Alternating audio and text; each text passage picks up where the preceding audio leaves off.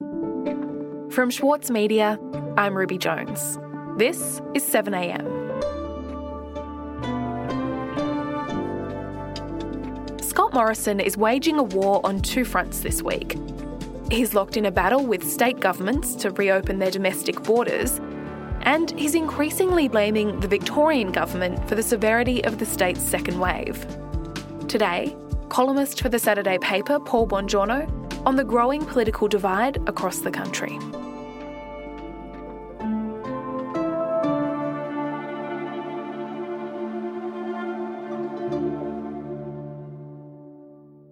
Paul, 1 week ago exactly, the National Cabinet met up to discuss, among other things, border closures. So how did it go? Well, Ruby, the National Cabinet, this hastily constructed vehicle Morrison made to coordinate a coherent response to the coronavirus pandemic crisis, well, it's well and truly fractured. And as you said, the main issue the Prime Minister is pressing is border closures. He wants all state and territory leaders to agree to a reopening by Christmas. But he's hampered by the fact that the virtual cabinet room is not full of ministers of his government who owe their positions to him and who broadly share his political worldview. These are leaders in their own right of 6 states and 2 territories. And this, after all, is the dynamic of the 119-year-old Australian Federation. It demands the sort of leadership from a Prime Minister with skills of negotiation and persuasion that can achieve the required consensus to advance the national interest. Now, for someone with a reputation as a lone ranger, these are qualities colleagues say would not come easily to Morrison. Of course, what was said inside is hidden in a cloak of secrecy. But after the meeting, we heard a few different versions of how it all played out. Okay, so what did Scott Morrison say about how the negotiations went?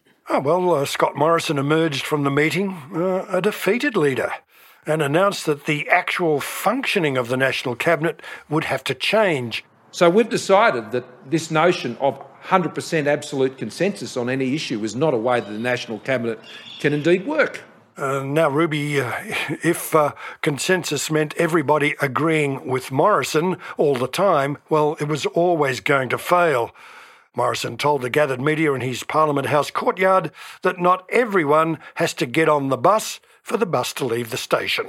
But it is important the bus leaves the station, and we all agree on that. We all agree on that. Even when on occasion some might not want to get on, they know we need to keep moving forward. He claimed he had 7 of the 8 leaders as passengers on his bus, heading to a destination of that pre-Christmas opening of their borders. We said before we wanted to get there in July, and the virus prevented us from achieving that. 7 out of 8 states and territories want us to get back to that position in December of this year. To facilitate the management of the pandemic, he was proposing a hotspot definition of an infection outbreak. This would restrict closures or lockdowns to local areas and minimise disruptions to the business of the nation. Right. And so, Paul, who was and was not on Scott Morrison's metaphorical bus? Well, Western Australia was definitely not on board, and Queensland's Anastasia Palaszczuk later that night tweeted that she had not agreed to the federal government's hotspot definition. And she signalled that Christmas was not a done deal, throwing her support behind the WA position. She tweeted, "I agree with WA, our borders protect our health and protect our economy." And then by Sunday night, Morrison had also abandoned any pretense of consensus with Victoria's Daniel Andrews. The Prime Minister and his most senior Victorian colleagues, Treasurer Josh Frydenberg and Health Minister Greg Hunt, in a statement, slammed the Premier's roadmap out of COVID-19 restrictions. So WA and Queensland are definitely off the bus, and now the stoush between the federal government and Victoria has become worse. So just how bad is it? Well, the Prime Minister and his colleagues said that the extended lockdown and the benchmarks for containment of the virus were, quote, hard and crushing news for the people of Victoria. The blame was laid squarely on the state government for, quote, the impact and costs that result from not being able to contain COVID-19 outbreaks, resulting from high rates of community transmission. No mention of the more than 500 coronavirus deaths in aged care homes in the state, funded and regulated by the Commonwealth.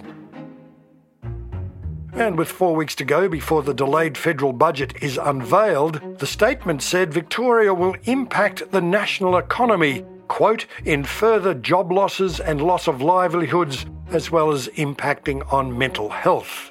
And Ruby, not to be missed, according to the PM, those decisions are solely the work of the Andrews government. We'll be back in a moment.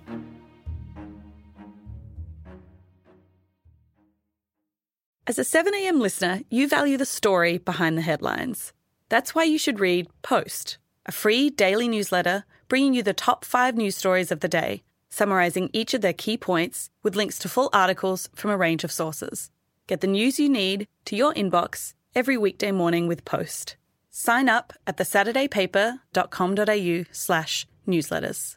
For Sloane Crosley, writing about the loss of a friend may not have provided catharsis, but it did allow for the possibility of a better ending. Like, you have this amazing meal that's this friendship, and then you have a really, really, really, really bad dessert with shards of glass in it. And then, like, the book is like, you know, those little chunks of chocolate that come with the bill. I'm Michael Williams. Join me for this week's episode of Read This as I talk to Sloane Crosley about her latest, Grief is for People. Listen wherever you get your podcasts. Paul, this week, as you mentioned, the Victorian government unveiled its roadmap out of the pandemic, which seemed to infuriate the federal government. So let's talk about the fallout from that. And I know Victorians, and Greg has just joined us today directly from Victoria. The feeling out there today is hard. They're frustrated. The mental health of Victorians will be sorely tested.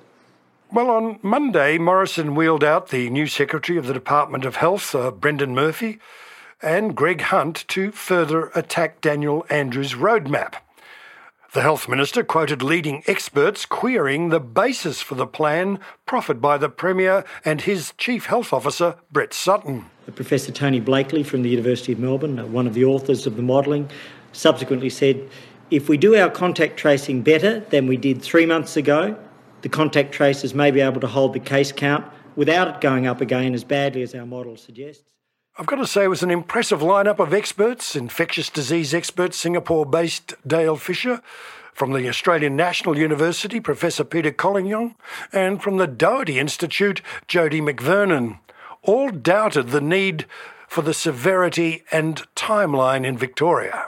Right, okay. Now, Professor Brendan Murphy agreed with the Prime Minister's characterisation that New South Wales was the gold standard in terms of its response to the virus, particularly in its contact tracing. New South Wales is the exemplar. They've had a proud history of many, many years of advanced investment in public health. They've had good systems. He said Victoria had played an urgent catch-up and was now in a better position.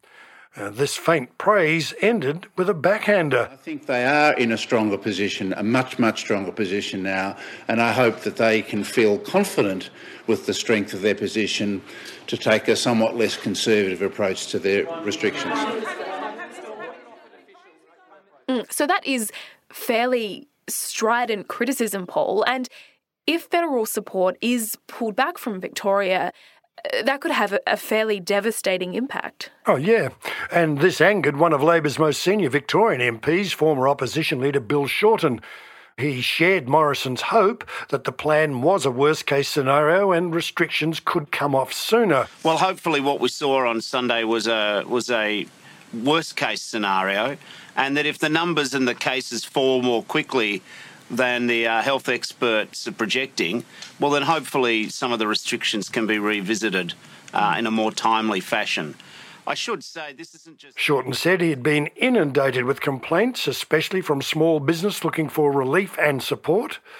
But he praised Andrews for giving 100% in the fight to contain the virus.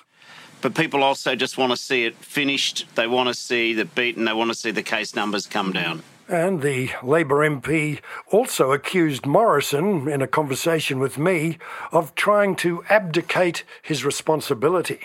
But, Ruby, there was also unexpected support for Andrews from two former federal Liberal leaders, former Prime Minister Malcolm Turnbull and former opposition leader John Hewson. I'm joined now by former Prime Minister Malcolm Turnbull. Malcolm Turnbull, welcome. Hey, great. Good to see you. Great to be with you.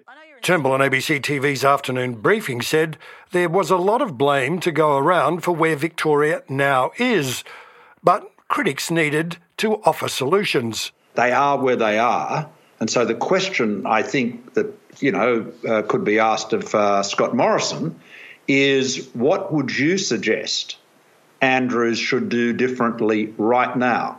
Dr. Hewson tweeted, "No more cheap shots. If Morrison doesn't like or accept Andrews' pathway, let him detail his alternative, for which he can be held fully accountable." Okay, and how is the Victorian Premier Daniel Andrews handling this kind of reaction to his plan? Well, midweek Andrews defended his roadmap while acknowledging the anger and frustration in Victoria. He said if these emotions were like a vaccine, then we'd all be in a much better position. But to do that is not an act of leadership. That is to cave to some of the pressure that's there, to be driven by the anger instead of the epidemiology, to be driven by opinion instead of science and data and doctors. That is not what I'm about. Then the Premier said it was not accurate to say he had chosen one way to go from 50 options. The danger opening too early is a yo-yo effect of repeated lockdowns as infections surge again. And Ruby, while the numbers jumped around this week, the trend is definitely down.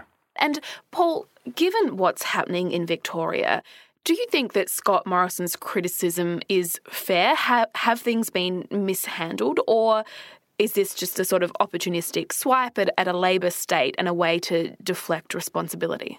Well, Ruby, I think it's a bit of all of the above. There's no doubt that Andrews and Sutton have made mistakes in delivery and, I would say, in messaging. I think they're learning as they go, and they've played pretty urgent catch-up, as Professor Murphy said. But the fact is, Morrison's gold standard New South Wales is one super spreader away from a Victoria-like disaster. And the ABC's Dr. Norman Swan, who's also a physician, says it's as much good luck as good management for the government in Sydney.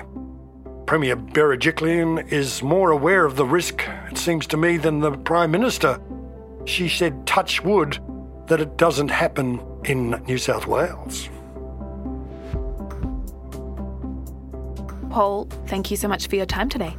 Thanks again, Ruby. Bye.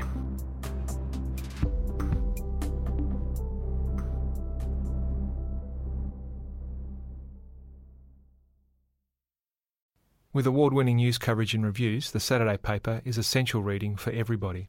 For a limited time, subscribe to a year of our quality, independent journalism, and you'll receive The Saturday Paper's stainless steel coffee cup, made in collaboration with Fresco, for free. Subscribe from just $2.10 a week. Simply visit thesaturdaypaper.com.au/offer. The Saturday Paper. No hot takes.